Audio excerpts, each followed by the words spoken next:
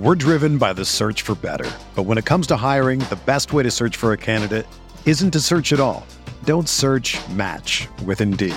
Indeed is your matching and hiring platform with over 350 million global monthly visitors, according to Indeed data, and a matching engine that helps you find quality candidates fast.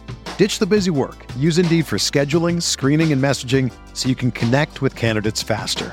Leveraging over 140 million qualifications and preferences every day, Indeed's matching engine is constantly learning from your preferences, so the more you use Indeed, the better it gets.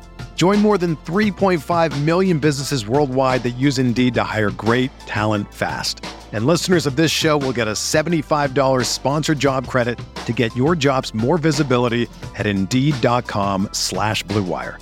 Just go to Indeed.com/Blue Wire right now and support our show by saying that you heard about Indeed on this podcast. That's Indeed.com/Blue Wire. Terms and conditions apply. Need to hire? You need Indeed.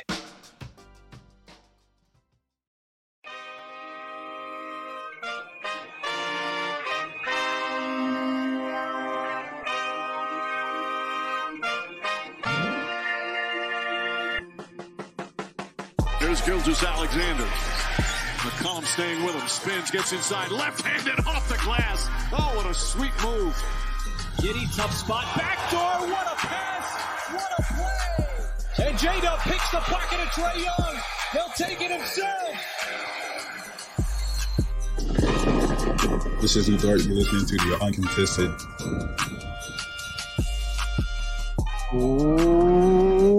What is up, and welcome to the Uncontested Podcast, coming to you live Wednesday, September 13th. We are brought to you by the Blue Wire Podcast Network. I'm your host for the evening, Jacob Niffen. Got my guy JD Silva with me tonight. Hello. We've got Taylor Peterson here. Happy Wednesday. Getting closer and closer to basketball. Happy Wednesday indeed. I don't have the number of days in front of me, but we are closing in very quickly to Media Day for the Thunder, the opening of training camp, and preseason basketball. I believe the first preseason game is Chet v. Wemby. Correct. At Paycom. In OKC. Yeah. Pretty cool. We're also getting closer to aliens being revealed to the world, according to my father. What do you, and is your father the Mexican government? Mexican Congress. Yeah. Could be. He's plugged in. I'm just going to say it.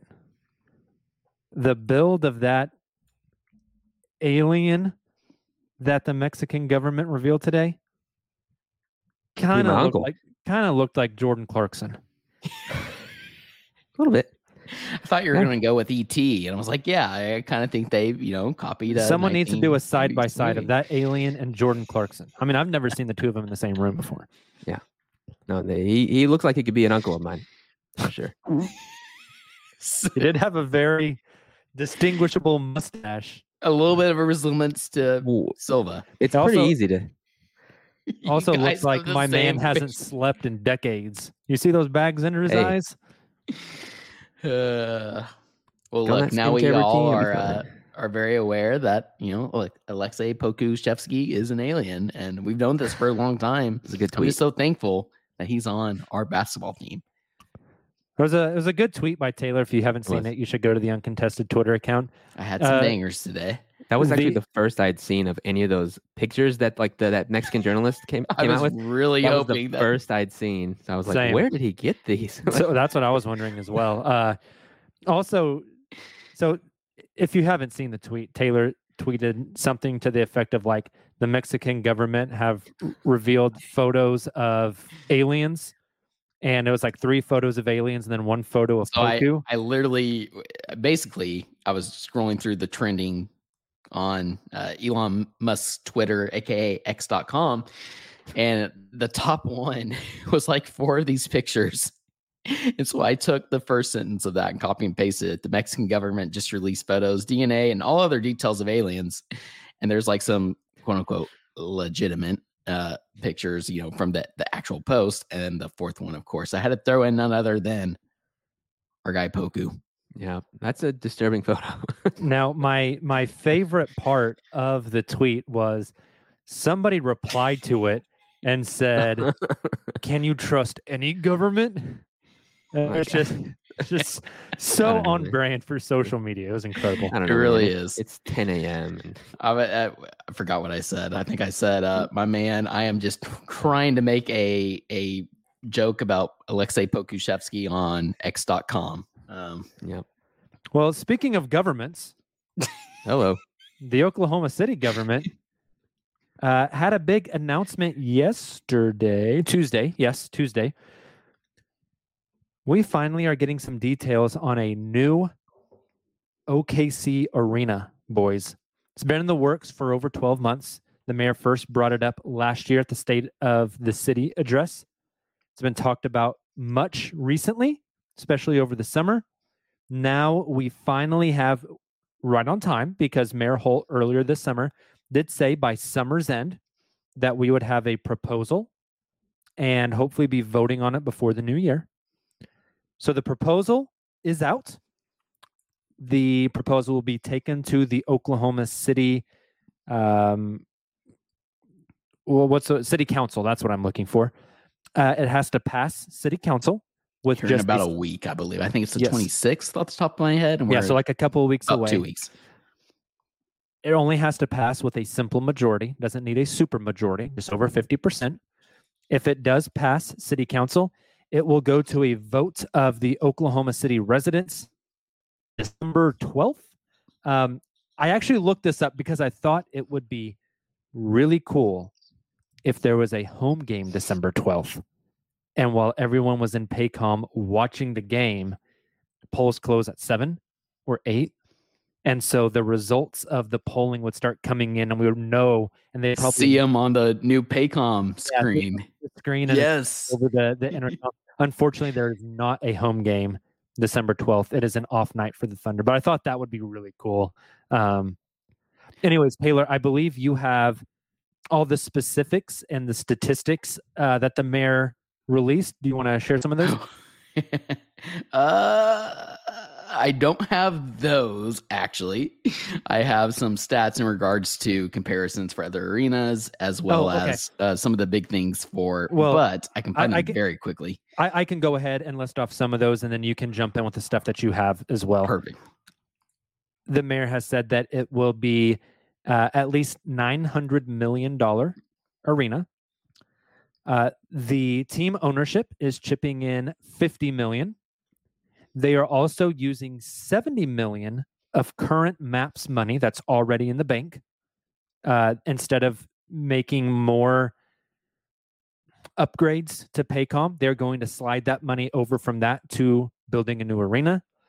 The rest of the arena will be funded via a Oklahoma City sales tax. It will be an extension of the current MAPS tax. It will not be an increase in sales tax. The sales tax percent will stay the same. It is not changing. What is happening is it is getting extended. Big thing to note there, because a lot of people I've heard, complaining, they're going to raise taxes. They are not raising the amount of percentage tax you pay. It's just they're extending it out for longer. It will be the same tax that has been voted yes on since 1994. Silva, how old were you in 1994? Well, Jacob, I was not alive. This sales tax has been in effect since before JD was born, since before the Oklahoma City bombing. I was born 4 days into 1995. So Taylor wasn't same born. Can go for me. I was a 4-year-old in like pre-K. It is the same tax that Oklahoma City residents have voted yes on for nearly 30 years. So people that nailed that. I looked it up while you were talking, and you nailed every single bullet point. I think the only other thing should be an education. That the arena should be open by the 2029-30 season, if not sooner. Is what that sooner said. Would be dope. Which would be awesome. 2029 is when it will open. The team, specifically the team ownership, have already signed a document that says if a new arena is funded, they will sign a new 25-year lease with the city, meaning the Thunder will stay here through 2050 and beyond. It's a long time. That is a long time. So, with all that being said, Taylor, you had some additional economic impact numbers that I think are important to note. So, will you rattle some of those off, please? So, and again, this kind of transitions us into like some of the pushback that, again, is only loud on social media. I do not think it's probably, first of all, we're kind of preaching to the choir here. I think in terms of our listeners, who are listening in, tuning in, I think they're all going to be pretty supportive of this. But I also think this noise tends to get louder in social media, Facebook, X/Twitter, whatever you want to call it. And so these stats come from Brett Dawson. He just released his first Thunder article with the sellout crowd, but he was there for Holt did not quite a media availability, but just kind of like a quick presser after this was announced. And three of the biggest bullet points that came from that. There are 18 media markets larger than this one, being the Thunder or being OKC with no NBA team. And some of those very markets obviously have essentially $1 billion arenas just sitting there. He's obviously referring to Vegas and Seattle. But I even think about like Kansas City, for example. Kansas City's a big one. Who have that, I've been to the Sprint Center a couple of different times, and it is, it's not quite $1 billion, but it is a nice arena. That's just an example. The other one, the Oklahoma City's gross domestic product has increased 62% since the Thunder came to town in 2008. That's a pretty ridiculous number, especially when you compare that to national stats, which I haven't done, but that is very impressive. And then the city has gone from the nation's 31st largest to the 20th over that same span since the Thunder came in 2008, which Holt then went into detail saying, I don't think that's a coincidence that happened when the Thunder came here. So again, some pretty incredible stats there, and just I think provide some really good perspective. For sure. To add on to that, I believe Holt in the press release stated that maybe it's the Chamber of Commerce. I'm not sure what organization it is that does the data collection and the data analysis on this, but stating that the Thunder and the arena contribute over $600 million per year to the Oklahoma City economy and create more than 3,000 jobs. Some of those jobs ran by people in my like immediate family in the Paycom Center. So the economic impact is huge. So again, City Council has to pass this on, I think Taylor said, September 26th. If it passes there, it will go to a public vote December 12th. I think we're going to do a big old December 12th giveaway, boys. I think it's a great idea. Agreed. Do some giveaways for some I voted. If people like send in I voted stickers or whatever. Unfortunately, all three of us are either in Moore or Norman. Oh, so Silver, you're not technically in OKC? I keep forgetting to register as an actual OKC voter. Well, you better get on that, my guy. Yeah, I should do that. Gentlemen, I don't want to be that guy. I kind of want to rant about this, though, because I'll be honest, most of the discourse has been positive, and I think it will pass. I feel pretty confident about that. Pretty overwhelmingly. I really do. I think we sometimes get caught up just in the social media bubble. And again, I don't know. I'm about to go on a rant also. So Jacob, continue. Well, my only worry of it not passing is there has been recently, and when I say recently, in the past few years, this kind of anti-supportive government push. For instance, like a lot of like local areas in Oklahoma have been like not getting bond issues passed for public schools, which typically like never happens. My other worry is that a lot of people will think, oh, it's going to pass, so I don't need to get out and vote yes. and that'll keep voters home, which is a bad thing to think. We need all yes voters to get out. Most of the discourse has been positive, Silva. Yeah. But some of the discourse on Twitter, on Facebook, on these other platforms, I want to debunk a few of these myths or these beliefs real quick. First one, I've kind of already touched on it, but they're going to raise our taxes. They are not raising the taxes. In the press release, as I said earlier, they have said tax rate will stay the same. We are just going to extend the MAPS tax 7 years. You're not going to pay any more in taxes. The press release also stated that 30% of OKC sales tax is not paid by Oklahoma City residents.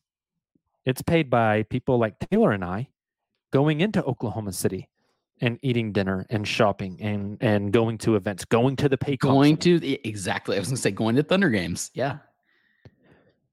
The big one that it just drives me nuts, guys. It infuriates me. It was my fuel. It was the hatred I needed to get through my workout yesterday at the gym. Why are we spending tax dollars just to benefit a bunch of billionaires? Here's the thing. If your problem is A, you do not want billionaires to make more money, I got bad news for you, buddy. You live in America. Right. You better never shop at Amazon or Walmart or CVS. You better get rid of that iPhone or that Android or that Ford car. The ownership of the Oklahoma City Thunder, this is not their primary income. They're going to continue to make millions and millions regardless. Exactly. So if your issue is supporting billionaires, we've got bigger problems than a pro sports arena. If your problem is taxpayer dollars going to support billionaires, more bad news for you. This thing will be publicly owned. The $50 million that Thunder ownership is throwing into the ring here is not because they want to be part owner of the arena.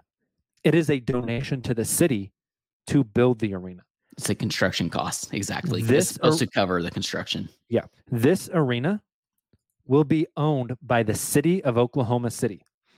So when the Thunder play games there, the NBA will lease out the building and pay a leasing fee. When a concert comes through, they will pay a leasing fee. This is what we call an investment, folks. You pay the money up front for the building, and then you charge people to use it. It will be owned by the city, so you are not giving billionaires a gift. The billionaires are getting nothing except a place for their team to play basketball, and they are going to pay you American dollars to play basketball in an arena. It is not a gift to billionaires. I was on Thunder Reddit. Somebody was throwing a fit about, well, why do you do this to yourself? I know. Yeah, it's brutal. We should. Why are we doing this when we need to pay teachers more money? 10-year teaching vet right here. City sales tax does not go to public education, my guys. You know what goes to public education? State funds, bond issues. State funds pay salaries and operational costs. Local bonds pay infrastructure. Ironically enough, you're working with a bond structure in your new position. Basically, yeah, I'm working with a grant. Yeah. Yes, you will never find a bigger public education advocate than this guy. I promise you that. This isn't about public education. Bringing in 3,000 jobs and keeping them there, that creates income tax and property tax that then goes to the local and state level that can combat those things like educational underfunding, like homelessness. The sales tax will help take care of these other problems. It's just how it works. Also, if you want to help public ed, get rid of Ryan Walters. That also. That is, to be clear, I don't think that's a left or right issue. I'm with you.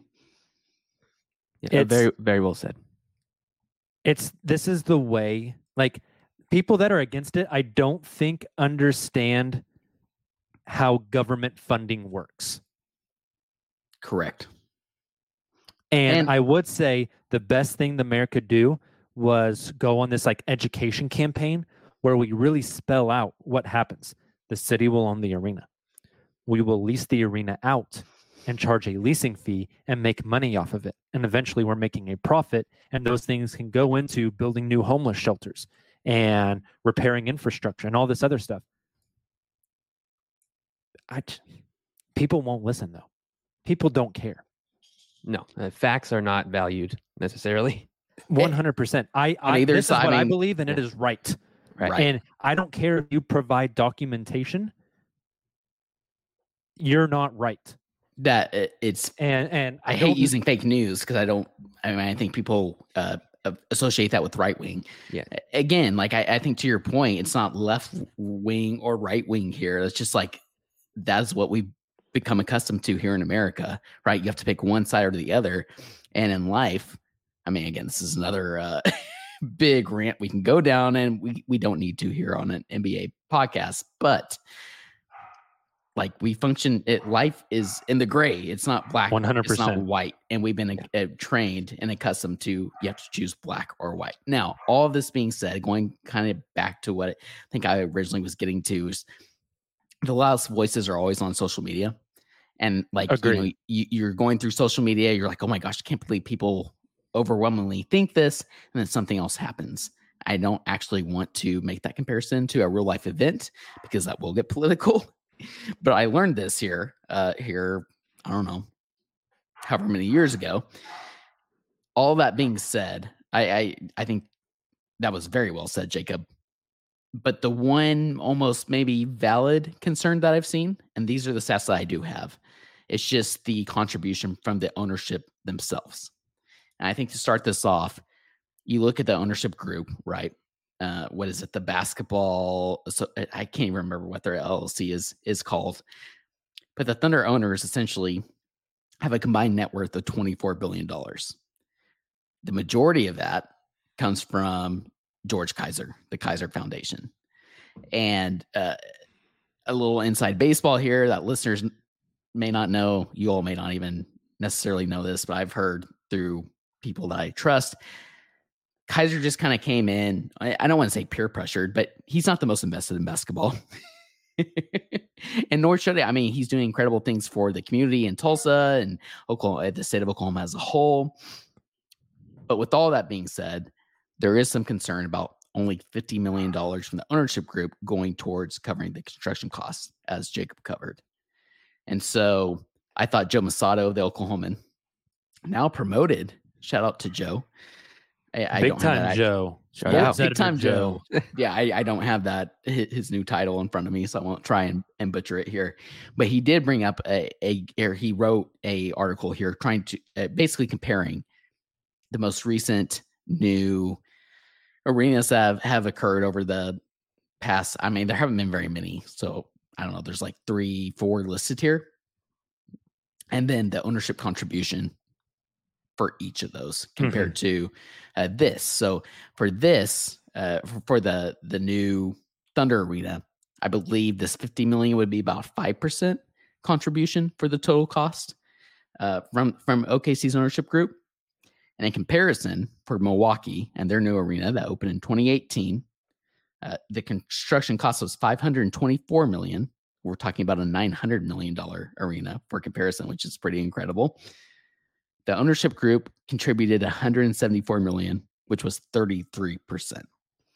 Little Caesars in Detroit opened a year before that, and prior to that, in 2017, an $863 million arena, which is getting closer into the ballpark of what OKC has proposed.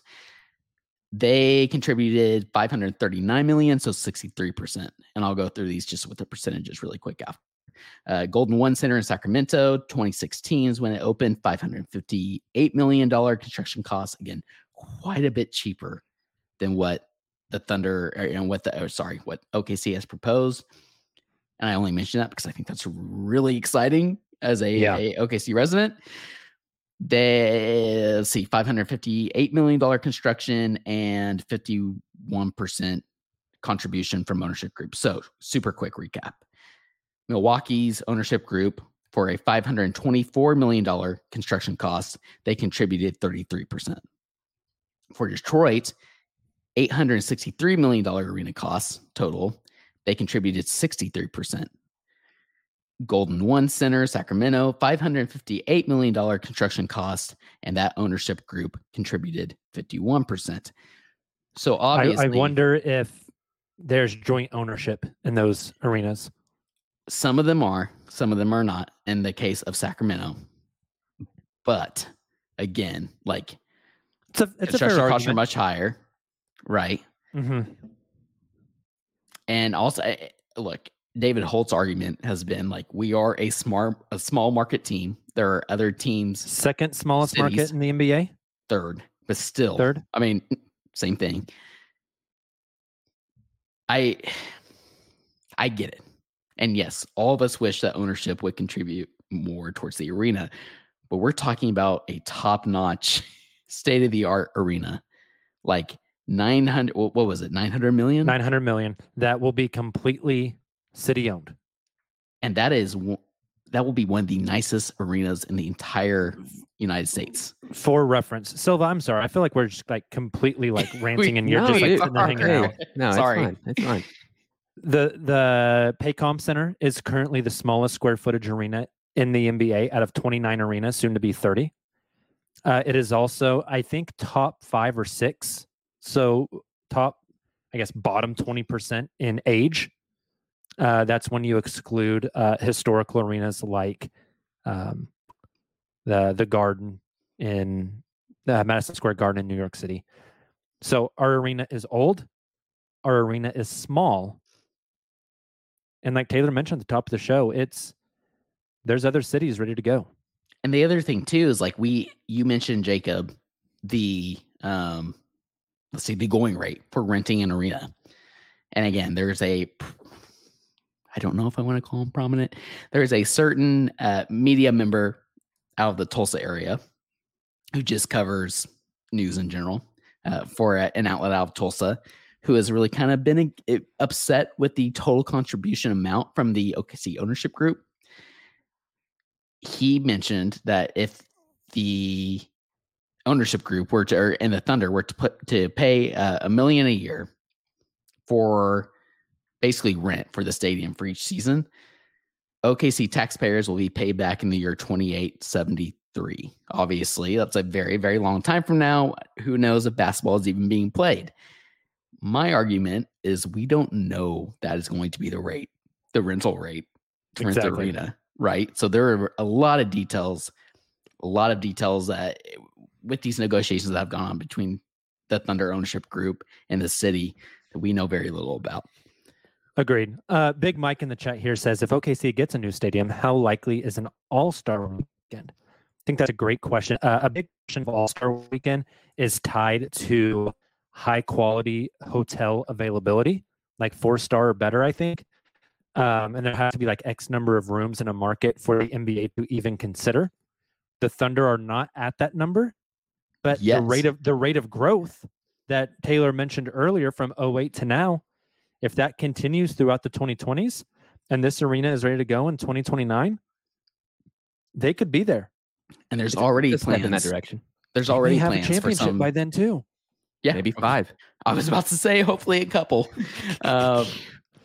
There are additional plans already for new hotel spaces and new Build resorts. a lot of cool stuff. And that's We've just the also beginning. we got to move on from this topic. There's also been I've heard some chatter about location and where it might go. We can dive into that later. Moral of the story, folks: vote yes on December 12th. Yes. Vote I will- yes. Vote yes. I'll very quickly say my piece on this also in a very concise way. I would also like if billionaires were like contributed more to society in general. I really would love that. It's not always the case, and it's in a spot in a market the size of what we have here in Oklahoma City. You may not get the best of, you may not get the most ideal situation. You may have to make some in order to remain relevant in a place like this, in order to keep growing, you may have to agree to some things that largely benefit people that are a million times richer than you. There might be some ethical decisions that you as a human don't personally agree with. Like, yeah, I would love if they contributed more than $5 million, but that's just the way it works sometimes. If you want to stay in if you want to stay in the game, sometimes things are not the most ideal. Yeah, sometimes things aren't equitable. Yep. It still makes a huge impact on the city, though. Right. I think it'll pass. It better pass. If it doesn't pass, we're going to have the doomsday pod of all doomsday podcasts. The degenerates will be out in force. We'll be dressed We're up in going to Mad take Max. We will rally them. our first break of the night. On the other side, we're going to talk about Chet Holmgren and some firefighters. We'll be right back.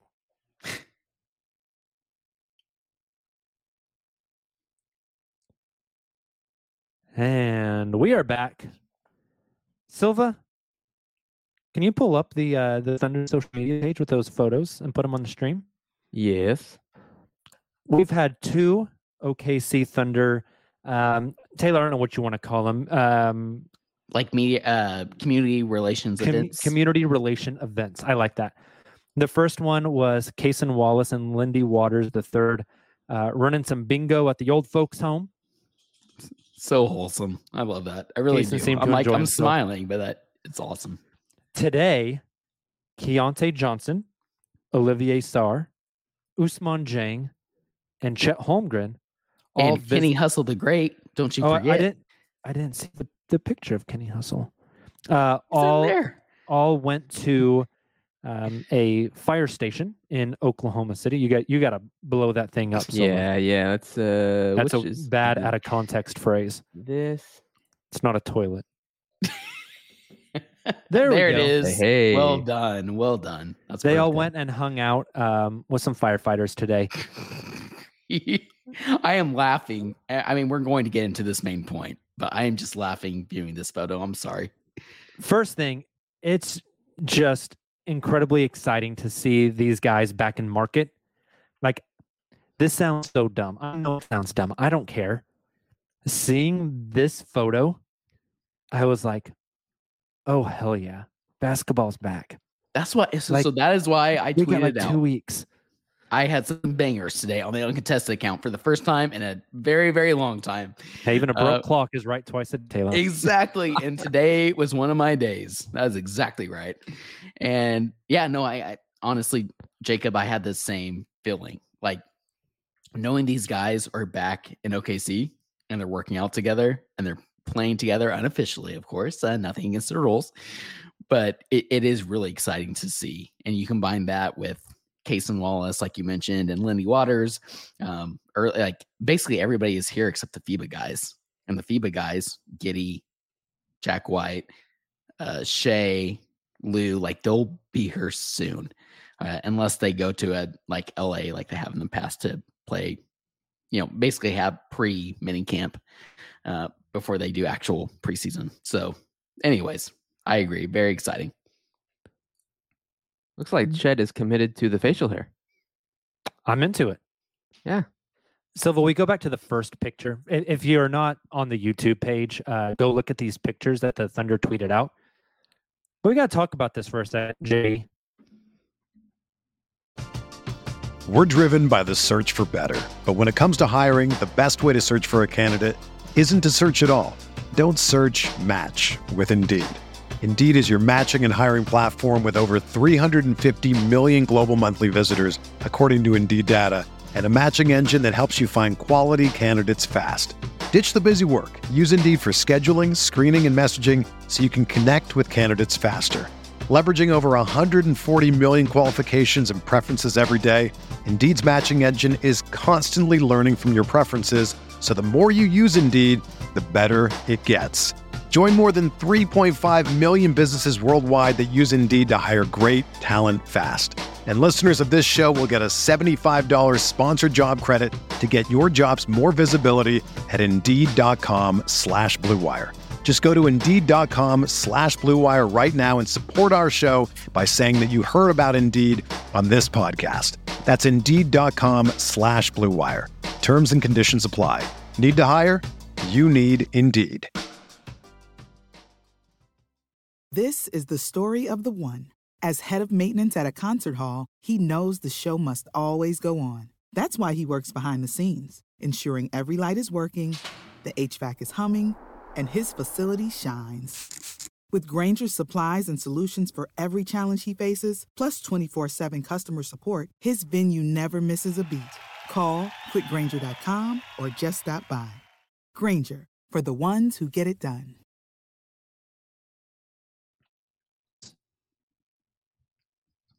Did we lose Jacob momentarily? I think, yeah. Sorry. I thought he was here. quiet.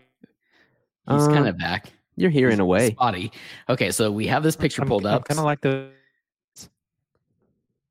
Jacob. Am I really here? No, okay. You're cutting out real bad. You'll come back. Scylla has pulled up this picture that the Thunder posted, and it is of all the players we mentioned. We have obviously Chet, we have Keontae Johnson, we have Kenny Hustle the Great, we have, and I say that because Nipsey Hussle the Great, and I just always love that comparison. Rest in peace, Nipsey. We have Ousmane Dieng, and then we have Olivier Sarr. And when you look at this picture, and not only the pictures, because Silva, just like you just did, I went through the actual OKC Thunder post, the multiple posts that they did, and like looked at the actual videos and like walking side by side, and like the videos actually hold up. This isn't just one image where Chet looks like way taller than everybody else. Like it adds up, or I mean, when you look at the videos and stuff, it adds up. Chet looks like almost a head taller than Ousmane Dieng and Olivier Sarr. And Olivier Sarr is listed at like, this is off the top of my head, like 7'1"-ish. And I think Ous is listed at like 6'9", 6'10". Yeah, that's insane. Chet looks every bit of 7'2", 7'3", Scylla. Yeah, what the hell is going on? I'm very excited to see him actually get on the basketball court because he is a specimen, as they say. Also, Matt Noonan in our chat called him Wolverine. Wolverine, that is amazing. Which is great. Am I back? Can you guys hear me? You're back. Yeah, you sound good. Sweet. Wolverine, Matt, might have to be a t-shirt. I was about to say, we might have to make that a t-shirt and then send a free one to Matt. That is fantastic. So the two things that really jumped out to me on this photo, not only is Chet enormous, like Taylor, you just mentioned, like if Olivier Sarr is 6'11", Chet's 7'2". At least. There's just no way. Unless it's like a really, really, really bad photo. Also, if Olivier Sarr is 6'11", they got a dude in Ousmane Dieng. Yeah. Oh, God, yeah. He looks the same size, if not a little bit taller.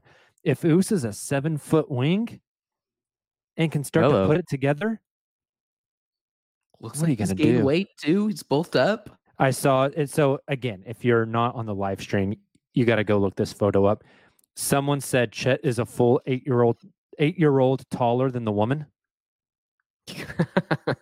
You see the woman there? If you put an 8-year-old on top of her, and Kenny Hustle. It kind of makes me think. I don't know if you guys saw this news story today, but out in Pennsylvania, they finally caught that prison escapee that's been like missing for 14 days. Yeah, and the Eagles. And the Eagles hoodie. I'm sure those fans are proud. Somebody in the official police press conference said, "Were you guys worried that he might find another short guy and do the two guys in the trench coat standing on top of each other trick?" And that's kind of what I feel like Chet looks like. Yeah, he looks like two 12-year-olds standing on top of each other in a trench coat. But the wild part is he's in short shorts and a Thunder Cares t-shirt. My brother in Christ, those shorts aren't short. If you put those shorts on, they'd go down to your ankles. Like back when I was in 4th grade and played basketball. Those shorts on you, Taylor, would look like some of those Jinko shorts from the early 90s. Yes. That's how I played, 4th through 7th, 8th grade. And then the style started to change. We went to Atney. And then by the time I was done, when Hayden was playing high school and stuff, it was like that. It's like up to your mid-thigh. But you're right. It is. It is kind of crazy to see. If Chet is really that tall, this season's going to be fun. God help us. It's going to be fun. It's a great transition. It is a great transition. We're going to take our second break of the night. On the other side, let's talk the Taylor versus Nick debacle. We'll be right back.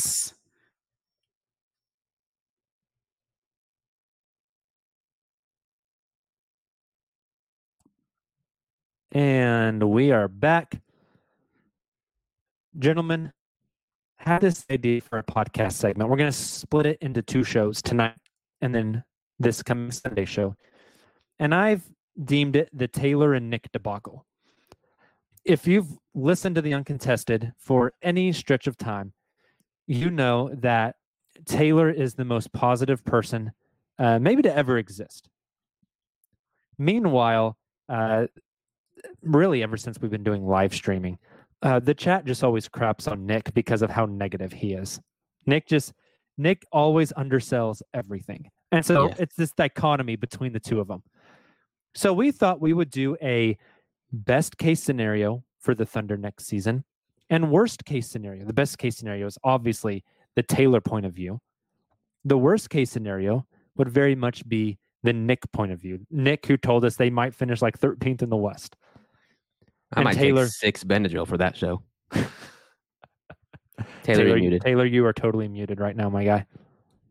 You look like you were doing something really passionate, though. Yeah. I was. Okay, we are back. Everything's fine. No, I was just saying like 13th in the West, like my negative perspective, my negative worst case scenario was like, oh, Thunder are 10th in the play, competing for a playing spot. So Connor mentions that Nick's not even here to defend himself. That's 100% why we're doing this show tonight, Connor. So Nick doesn't have a chance to run this parade. Correct. We're pumping the sunshine so that way we don't get out of here, absolutely Nick, you rainy cloud. Putting some landmines outside of his door. Yeah. And if we started with like the negative first and we split up the podcast into 2 different podcasts, we're going to get a lot of hate and like, oh my gosh, the Uncontested are so down on the Thunder. Now we might get the opposite tonight with yes. So let's talk best case scenario, boys. Silva, you've been drowned out this entire podcast. You get to kick us off. You have. Injuries to West teams aside. Right. What has to happen? Give us something specific that has to happen with this Oklahoma City Thunder team for them to reach best case scenario. Wait, hold on. Taylor, Mr. Optimistic, is hijacking this part of his podcast segment. First, I want each of us to go through and give our best case scenario for the Thunder this season, being realistic for our most likely best case scenario. And I assume and I know that Nick will do the same for most likely, I guess, worst case scenario. So Silva, what do you think best case scenario for the Thunder most likely this season? And then it's gonna be, so last year felt like the best case scenario for the roster that was in place. It did feel like that, as from a health standpoint, from a development standpoint, from J-Dub as the number 12 pick being an immediate impact guy. We're gonna need, for the best case, we're going to need that again. We're going to need health. We're going to need immediate impact from the new guys, like a Mitchich, like a Chet, who is technically a new guy, like maybe a Cason Wallace in his minutes. We're going to need specifically, this is the biggest thing, Chet and his health. That is the biggest thing. Can he play? I don't want you to give the list yet. That's like the meat of this. I just want the best case scenario really quick, and then we'll get into the meat. Well, as a result, I'm sorry, I'm completely hijacking Jacob. But in my defense, he's also he does look like an apparition frozen, right now. and he's he looks like what I will see when I take 6 Benadryl. Unfortunately. So give me your best case scenario. Then I want your reasonings, and we'll go one by one. But I want the same from Jacob also. Well, it just for example, best case scenario for me, I think best case, most likely scenario that is actually realistic. I think a top 4 seeding heading into the playoffs, home court advantage. So I'm curious your thoughts. Okay. And then I want Jacob. Yeah, it looks like he's back, and then I'll stop hijacking. I think Oh God. He's, Okay, I he's gotta. kind of back now. He's frozen on. I have to like find my place in the Taylor and Nick spectrum really quick, and I think you said the 4. wide universe, Sola. You said very 4. wide. I'm gonna say. Let me just say out of the play-in. Okay, safely out of the play-in. Wow, that's your best case scenario? Yes. Jacob's back. Okay, good. All right, Nick. Yeah, I know. Oh, Nick at man, 9. brutal. Okay, Jacob, give me your most again likely attainable best case scenario for this upcoming season, and then we'll get into the meat and potatoes. 3 seed? Yeah. See, now we're 3 talking. seed, Now we wins. are talking.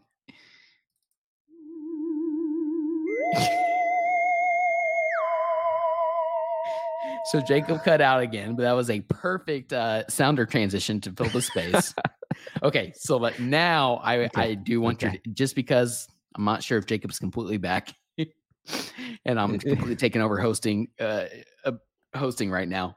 I want what you were going through there when you first started, because this is kind of the details here. Why?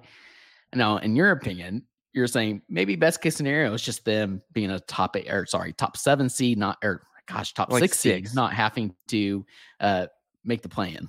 Yeah, I'm thinking that. For me, it's like 5 or 6 is kind of where I'm thinking in this scenario, and a lot of that is barring Chet filling this massive void that the Thunder have had from a size and shot blocking standpoint. I think that is the biggest hole this team has. That's the biggest need of the team, and Chet can slot in. And I think the ceiling of the team is going to be somewhat dictated by how often he's on the court. I also think you're going to need guys like Josh Giddey and J-Dub to take another step forward. And you're going to need Shea to stay at the level he's at. And we just saw him play for Canada and looked even better than he was. So I see the path forward. Absolutely.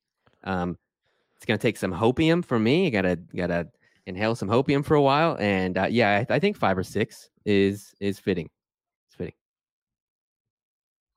Jacob, it looks like you're back. It does. Can you guys hear me? Am I good? Yeah. You sound and you look good too. You always look good, Jacob, but your quality looks good. Thank you so much. Silva, that is a little more pessimistic than I expected of you, which I know Nick would appreciate, as we will get into on Sunday's podcast. Jacob, you're with me in terms of best case, most, still likely scenario for the Thunder this season. Let me give you some of my background. Am I still good? My internet keeps chopping in and out. Do I sound okay? Your video's messed up again, but you sound good. Okay. Yeah, you do.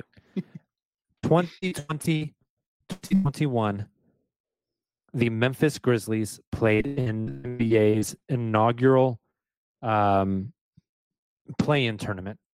They beat the Golden State Warriors, and they went on to lose in 5 games to the Utah Jazz, who were the 1 seed that year, I believe. The Grizzlies came in either the 9th or the 10th seed. The next season, Memphis was the 2 seed in the West. And a huge portion of that was a bump by Ja Morant. Shea was first team All-NBA last year, guys. Got MVP votes. You listen to anybody who follows basketball, they will tell you Shea has got better. What he did in FIBA with Team Canada, just absurd. Silva, I think you kind of hit on it. One of the biggest things is your star moving forward, moving the meter. I think Shea has done that. I think Shea has absolutely done that. And when you bring him back, he's better than what he was last year. But you add so much around him. Year 3, Josh Giddey. Josh struggled at the beginning of the year last year. I think him and Shea playing so much together, they now have this chemistry. Year 2 of Dub, who got buff. He did. They had a top 12 defense where their biggest issue was rim protection. You're now bringing in arguably the best rim protector in the past 7-8 years. I think they have the pieces. You need wing depth in the NBA. You've got Poku coming back. You've got Usman Jang. Can you hustle healthy? Like, if Kenrich Williams doesn't get hurt down those last 15 games of last season, the Thunder might skip the play-in and just make the playoffs. Right? I think it was such a tight race last year, and I understand that, and I get that context. But I think we're looking at things through the scope of, the Thunder were the last team in the play-in. I think this conversation all summer is very different if Shea doesn't get COVID and Kenny doesn't get hurt, and those two guys play and don't miss games in those final 15.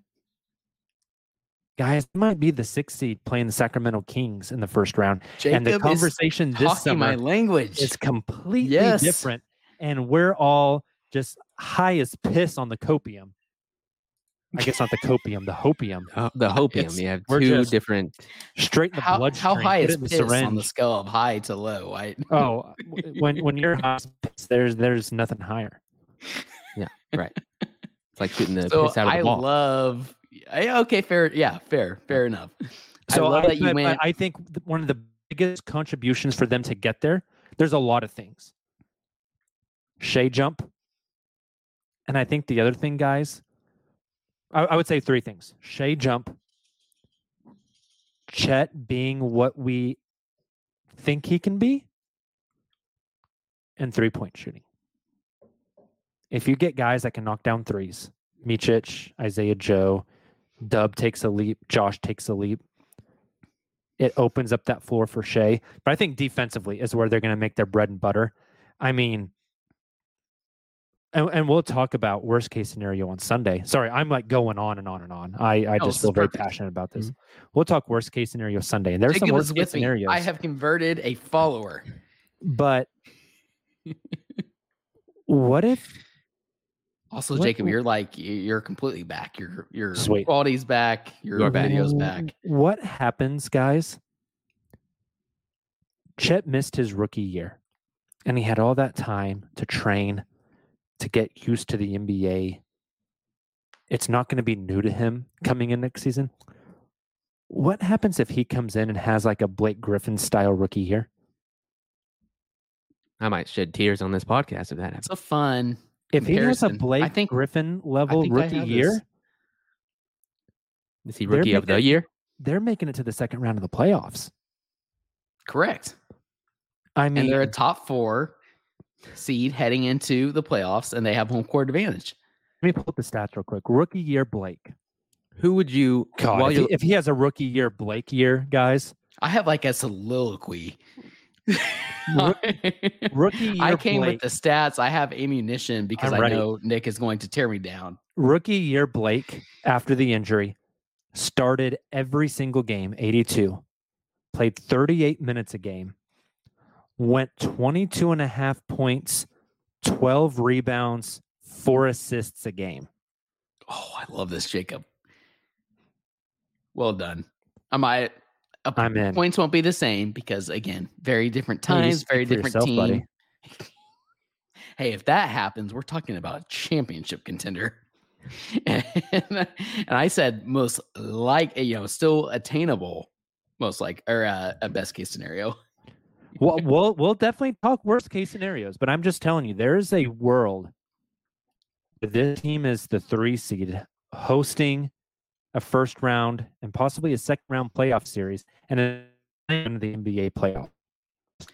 Agree completely. And again, so just full disclaimer here before I go on my pro Taylor segment rant, I guess it's how you would word that. Basically, I gave you guys my best case scenario, and I have some similar reasons why things that would have to happen for this best case scenario to come alive, right? That I still think is realistic. I'm not going to say the Thunder are going to be championship contenders because I don't think that's quite realistic yet. Not unattainable. I mean, again, there's always the off chance that Presti shocks us all. That's not what we're talking about here. So all of these are subject to good health, right? Like, that's just the disclaimer. If injuries happen, that sucks. And that's not what we're here to talk about. But I have Shea as a top 3 MVP candidate. And I am riding the hype from FIBA. All the national hype that's coming in.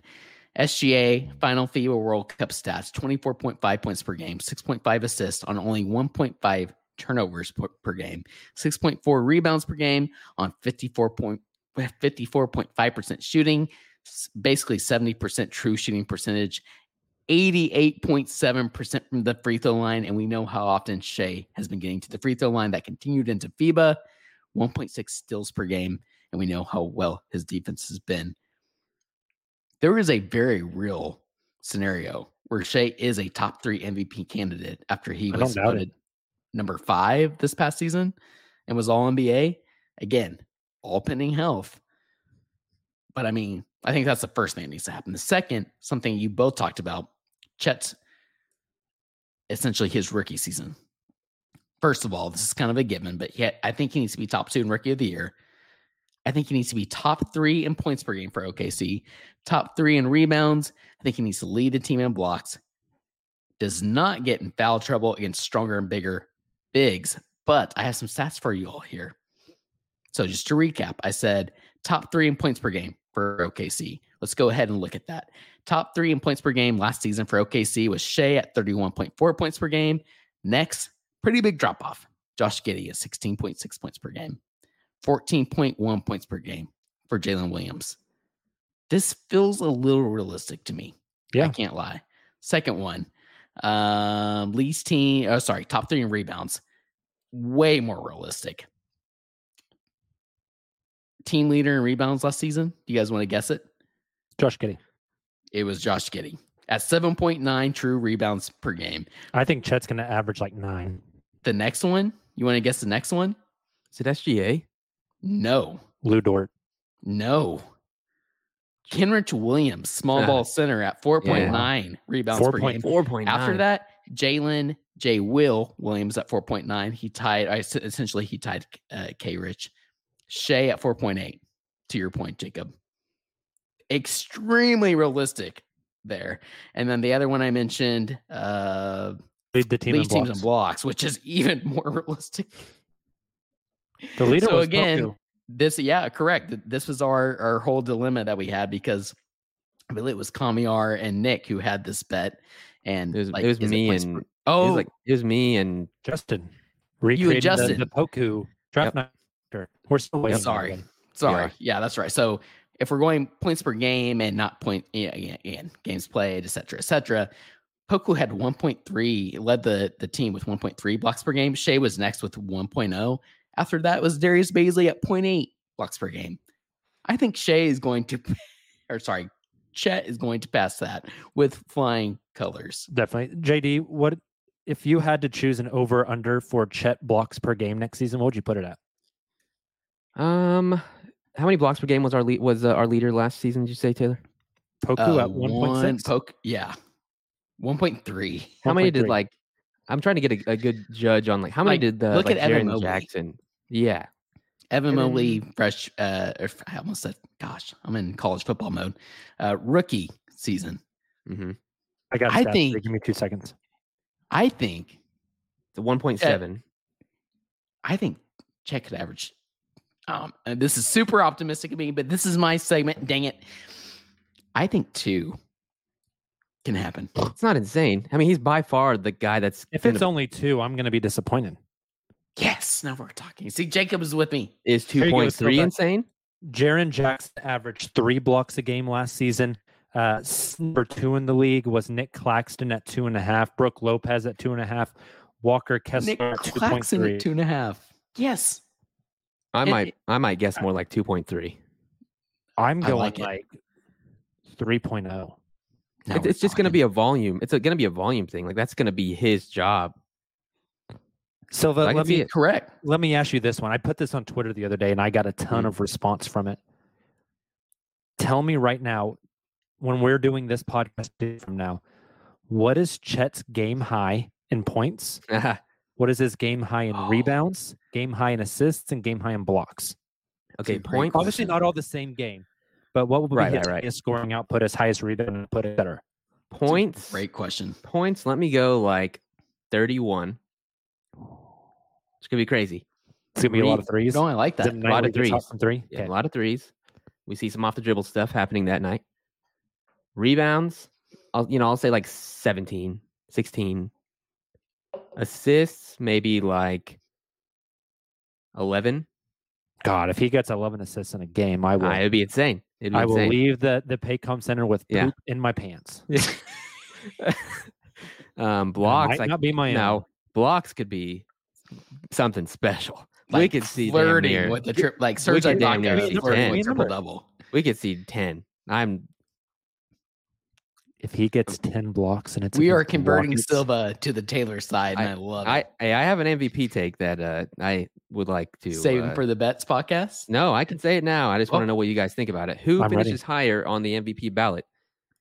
Shai Gilgeous-Alexander or Jason Tatum? I knew it was going to be Jason Tatum. You have this weird like Jason Tatum fetish. It's because one of my very good friends is a huge Celtics fan, and we're always talking Thunder and Celtics, Thunder and Celtics, Thunder and Celtics. He's always in my I think mind. they're on the That's same fair. field now. They are. They're both 25. It's just Jason Tatum is in a different context and has been in a different context for his whole career, basically. Shea has entered the chat, boys. And I agree. He is ascending at a rapid pace. And a lot of it's going to revolve around discourse around this Thunder team. Mm-hmm. Right. Okay, I like that about Chet, and I'm sorry. I know we're going later than we thought, but I'll go through these next ones a little more quickly. Bullet points for why, what would need to happen for the Thunder to reach this quote unquote most realistic base case scenario. So Giddey, I said borderline all-star, which I just think means his stats would have to look something like, I don't know, he was at 16.6 point per game last season. Let's be realistic here. For him to like have a big increase would be very unlikely, given who we're bringing into this team. I'm thinking like maybe he just increases that about 18 points per game, 8-ish assists, which isn't too much higher, 8 rebounds, which basically he already had. Like if you're 18, 8, and 8 on a team who is especially if it's efficient. Correct. If it's like 34% from three, the float game gets going. He's more aggressive at the rim and he's getting to the free throw line more. 18, 8, and 8 get you in the All-Star conversation. Right. Yeah. And again, we aren't saying it'll be hard for the Thunder to get 2 All-Stars. And again, to try and pick between especially when you're picking between a Shea, Josh, Dub, Chet, hypothetically. But I think that's fair. Speaking of Dub, next bullet point I have is that I think Dub would have to be the guy when Shea sits. Almost like the Shea of the second unit, but also obviously continues to mesh and perform really well. You mean what he did for the last 30 games of the season? Correct. It's not like it's a foreign idea. He's already done it. Yeah. Right. And I really want to see Dub utilize the size that he has, add it on this offseason and put it and apply it defensively. Because I think if he can improve defensively as a player, I mean, that really takes his team to the next level. And if he's able to do that on both sides of the floor, we are talking about a home court advantage playoff team. Let me jump in here real quick. Silva, I'm coming back to you because, again, you've talked like for 10 seconds on this podcast. Hey, just the nature of this one. It's all right. Thunder were 12th in defensive efficiency or total defense last season. Best case scenario, where do they finish this coming season at? Best case. Okay, I gotta reorient. I gotta recalibrate. 6th. I was gonna say if they get to 5 or 6, they're gonna have a good offense. I think the way they play. If they're 5th or 6th in defense, Uh-oh. Did you guys lose me? No, I just said uh-oh because they could be 5th or 6th in defense. It could be like a top 6 seed of the West. If they're 5th or 6th in defense and like 15th, 14th in offense, Lord have mercy, I'm about to bust. they're going to be. I think Taylor's focused a lot on the offensive side, which I think is totally fair. I think this team has a chance to be special defensively. You mean because we're not playing Kenrich Williams at the 5, we can be better and have more rim protection now? I think we can do all the above. Yeah, we can. It's exciting. Yep. The first Insane. time Chet beat someone shit off the glass They lead a fast break, drop it off to him in transition for a So, three. like, can you please just cut that right before off the glass? Yeah, I will. I am going to be in Paycom speaking in tongues. We're gonna have to. I'll be there, I'm like shake and start glowing, ascending, levitating, Kyrie Irving style. Incredible. right above the Scissortail Bridge. So that's right, just like Kyrie on the Brooklyn Bridge, back to Silva. I love it. And again, I expect big things from Dub. I'm just one thing that we'll talk a lot about here heading into the preseason and into the regular season is how does Dub, Giddey, Shea all and adding Chet into the mix? Like, how do they all improve with adding Chet? That's something we'll talk a lot about. Next one I have here, kind of in order of importance, is kind of how I'm ranking these. But I think Oos, again, if the Thunder are going to be a home court advantage playoff team, I think Oos takes a step and becomes a regular rotation piece due to consistent three-point shooting, solid defense, and continue to make at a high level. I basically think he becomes more consistent, and we continue to see flashes of upside. I think at the end of the season, we'll be really excited about Oos. Curious your guys' thoughts. I put him in the top 8 rotation last week. God, if he becomes a top 8 guy, oh my God. If he becomes a top 8, how does that draft stack up? I mean, think of those lineups. Drafts in like ever. Yeah. If you got Chet, Oos, Dub, and J Will all in the same draft on a playoff team, I will get Presti's face tattooed on my throat. I won't actually do that, but that'd be dope. Okay. Good disclaimer. I won't actually do it, but it'd be cool. But I think that is a critical piece for this team. We'll make it some temporary tattoos that say Presti. Hey, I think we all are down for that. If that is the case, I love that. Next one, super simple, gents. Lou needs to improve from 3 on limited attempts. And basically what I'm thinking of here when I mentioned this, his role with Team Canada. I don't have those stats pulled up because, again, we're already at an hour here.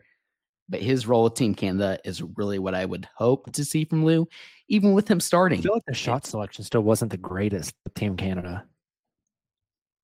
So, I don't know. Yeah. You just had Dylan Brooks on the team. It was willing to take a shitload more. Yeah. I don't know. How much is the ceiling of this team? Like, what percentage of the Thunder reaching their absolute ceiling next season is tied to Lou Dort? Probably pretty low outside of him, his defense ability in certain situations, right? It's mostly like as a defensive closer, I feel. Like that's kind of the value I see in Lou next year. Even opener. Like you think about Dylan Brooks came out on Luka during Team Canada's game against Slovenia, right? Yeah. I hope I have this country correct. Yeah, Slovenia. Uh-huh. And then you throw Lou Dort in off the bench, I agree. And honestly, maybe this is probably lower than some of these last couple ones that I have, but I would like to see a little more reserved Lou Dort. Yeah, no, that's fair. I question how much of team's overall success will be tied to Lou because I think there's just so many other options. Very fair. So, again, I probably should have bumped this one up. Curious your guys' thoughts. Micic is able to create, score, defend off the bench at a high level. I mean, what do we think about Vasilier? His contribution, like if the Thunder are a home playoff team, or a team in the playoffs that have home court advantage, how big of a role does Micic have for that regular season? He like top 8 rookie of the year standings or something. I don't know. Fair. I don't know. I mean, he would have That's actually fair. I think he's supposed to be an instant impact guy. He's what is he, 30, 29? Yeah. He would come in and make an instant impact. He'd be 3-and-D plus excellent passing. My thing on Micic it'd be Nick's vision realized. If he comes in and he's god awful, it doesn't lower your floor. You just don't play him. Just play Casey instead. Right? Like Yeah, you play Kaysen, you play Trey, whatever. Like, it's not going to lower your team. He's not this integral piece. But if he's good, it sure as hell raises your ceiling. Right. And that's the benefit of that guy, is like, if he comes in and he plays and he can't guard a soul, it's whatever. Like, it doesn't matter. It's not like you have to get Micic minutes. It's quite literally all gravy, right? It Yeah. 100% is. It's all upside, no downside. I think I agree with that completely. And this is probably a good segment to this next one. On any given night, and again, we've talked a lot of things we talked about kind of leads me to think about the depth of this team. When I say depth, I'm not talking about 10 starters necessarily, right? There is a lot of depth on this Thunder team. So on any given night, any handful of Kaysen Wallace, Isaiah Joe, Ousmane Dieng, Bertans, potentially, unless he's traded further on in the season, Kenrich Williams, etc., can go off for 12 plus points off the bench. And if you have that amount of players off the bench that can do that on any given game, you're going to get a perfect storm where multiple players do that off the bench. And if that's the case, and that happens multiple times, I think that is a recipe for success where the Thunder could be a top 4 team heading into the playoffs. Is that fair? A little too optimistic? No, I think it's fair. Speaking of depth, I don't know. We've talked about the rotation and stuff before. Silva, if they reach their ceiling, what's the 10-man rotation? You have your obvious 5, I guess, of SGA, Giddey, Dub, Chet, and I guess Lou. Okay. I guess Lou would be there. Mm-hmm. And then you said 10? Yeah. So like basically your twos for all those positions. Right. So That probably Micic. Probably, I mean, for Kenrich Williams, obviously puts me at 7. I would love to see Aaron Wiggins there. I think it can be one of these guys that Taylor's talking about where he comes in and just scores 12 to 16 out of nowhere when you need it. So that leaves me, 2 left? I have 2 left at that point. Jay Will, maybe. And then Isaiah Joe. Yeah. Oh, interesting. Your list is very different than mine. And then I was like, out guys, but it's not unfair. I could have said, it's insane. I could have said so many other names there, like Poku, Kaysen. I think those Aaron Wiggins, backup 5 would be Micic, Kenrich. If they're ceiling this year, and these guys are like all contributing. I think their best 10 will be the starting 5: Micic, Kenrich, Poku, Oos, Kaysen Wallace. Yep, I would put him in there. And then it's like Wiggins and Joe. Take your pick. Yeah. So Wiggins or Joe is Chet and Poku. Your wings are J-Dub and Lou and Oos and Kenrich Williams. Yeah. Your guards are and Aaron Giddey Wiggins and on Shea, occasion, who are 6'6" and 6'9", and then Micic and Kaysen Wallace. Like, that's a team. There's a world that exists where these guys take the jumps over the summer that they needed to. They gel together as a team. The continuity starts to kick in.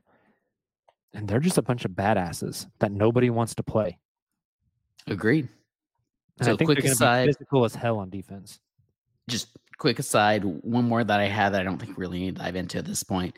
I just thought, and this is something you guys each of you have mentioned, I think, throughout this podcast.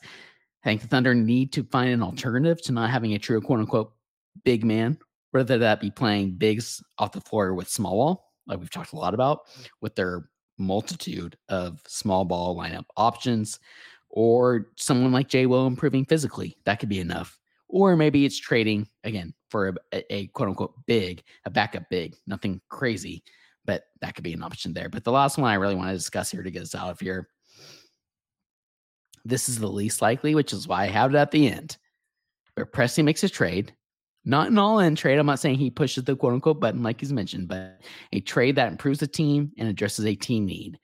So likely using a Depot or Bertans contract plus picks to get a player in here who contributes immediately that would lead to this team reaching that top 4 seed in the West. It's interesting. I just don't see the trade happening this year. I don't know. There'd have to be like a glaring need for something, around the All-Star break. Yeah. Well, and Still like all the performing at things an we mentioned incredibly high level. Mm-hmm. You guys know this. I lean more and more towards a superstar trade isn't going to happen. Zach Lowe mentioned it on his podcast this week. He said it's not an if, it's a when. I just don't agree with that. Do you think that was That's like him sourced? No, I don't think it was either. I think it's it's just him his being opinion. excited about Shea. And I could see them making trades for like impact guys that aren't all-star level dudes, like a Lou Dort level type player. I just don't see the Karl Anthony Towns trade or the DeAndre Ayton trade or the Pascal Siakam trade. I just don't see it happening. I don't know. I don't understand completely. why does Shea excitement have to automatically mean big trade? Because I need satisfaction right now. Now, to be clear, that wasn't what I was getting at. Like, I'm just saying, You were talking about a move for sure, and I like, get that. if all the other things come together and we find ourselves competing. If that happens, I think that happens next summer. Agreed. Yeah, I think it's for that's very on a fair. rookie scale contract. Very fair.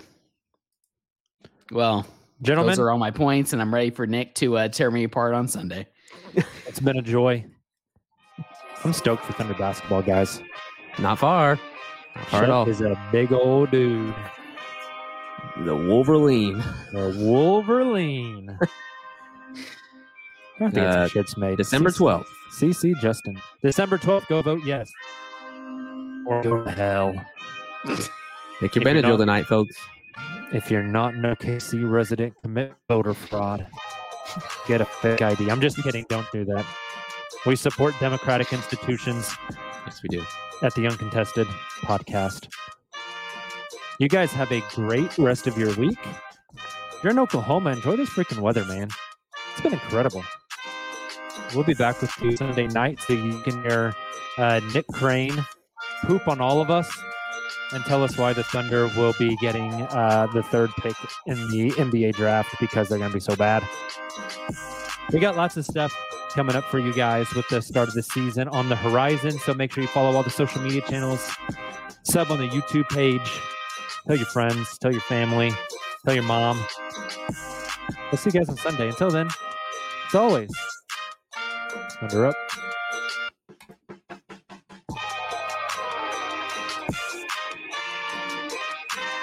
Everyone is talking about magnesium. It's all you hear about. But why? What do we know about magnesium? Well, magnesium is the #1 mineral that 75% of Americans are deficient in. If you are a woman over 35, magnesium will help you rediscover balance, energy, and vitality. Magnesium supports more than 300 enzymatic reactions in your body, including those involved in hormonal balance. From functional medicine doctors to mental well-being and female hormone experts, we all know that magnesium is the one mineral to improve all aspects of well-being and health. But which one? Magnesium Breakthrough from Bioptimizers, the trusted choice recommended by leading experts with 7 best-absorbed forms of magnesium to ensure your body receives the support it needs for overall well-being. Go to bioptimizers.com/balance today and use code BALANCE10 for 10% off. Support your journey to wellness at bioptimizers.com/balance. Magnesium Breakthrough from Bioptimizers, your foundation to optimal health and vitality.